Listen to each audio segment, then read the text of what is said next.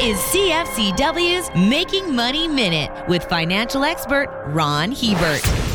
One reason that real estate activity is so hot is that COVID lockdowns have made people restless for new horizons. Zillow, the real estate website, estimates that more than 1 in 10 Americans have already moved during the pandemic, and over the next 6 months, another 8 million existing homeowners may do so as well. The other reason is that millennials and Generation Z have finally reached a point in their lives where they're ready to own a home. Surveys also show that over the next 6 months, nearly 9% of consumers plan to purchase a home. These levels are near a 20-year high. For more information, listen to our Making Money show hosted by Ron Hebert and Gord Whitehead at letsmakemoney.ca or cfcw.com.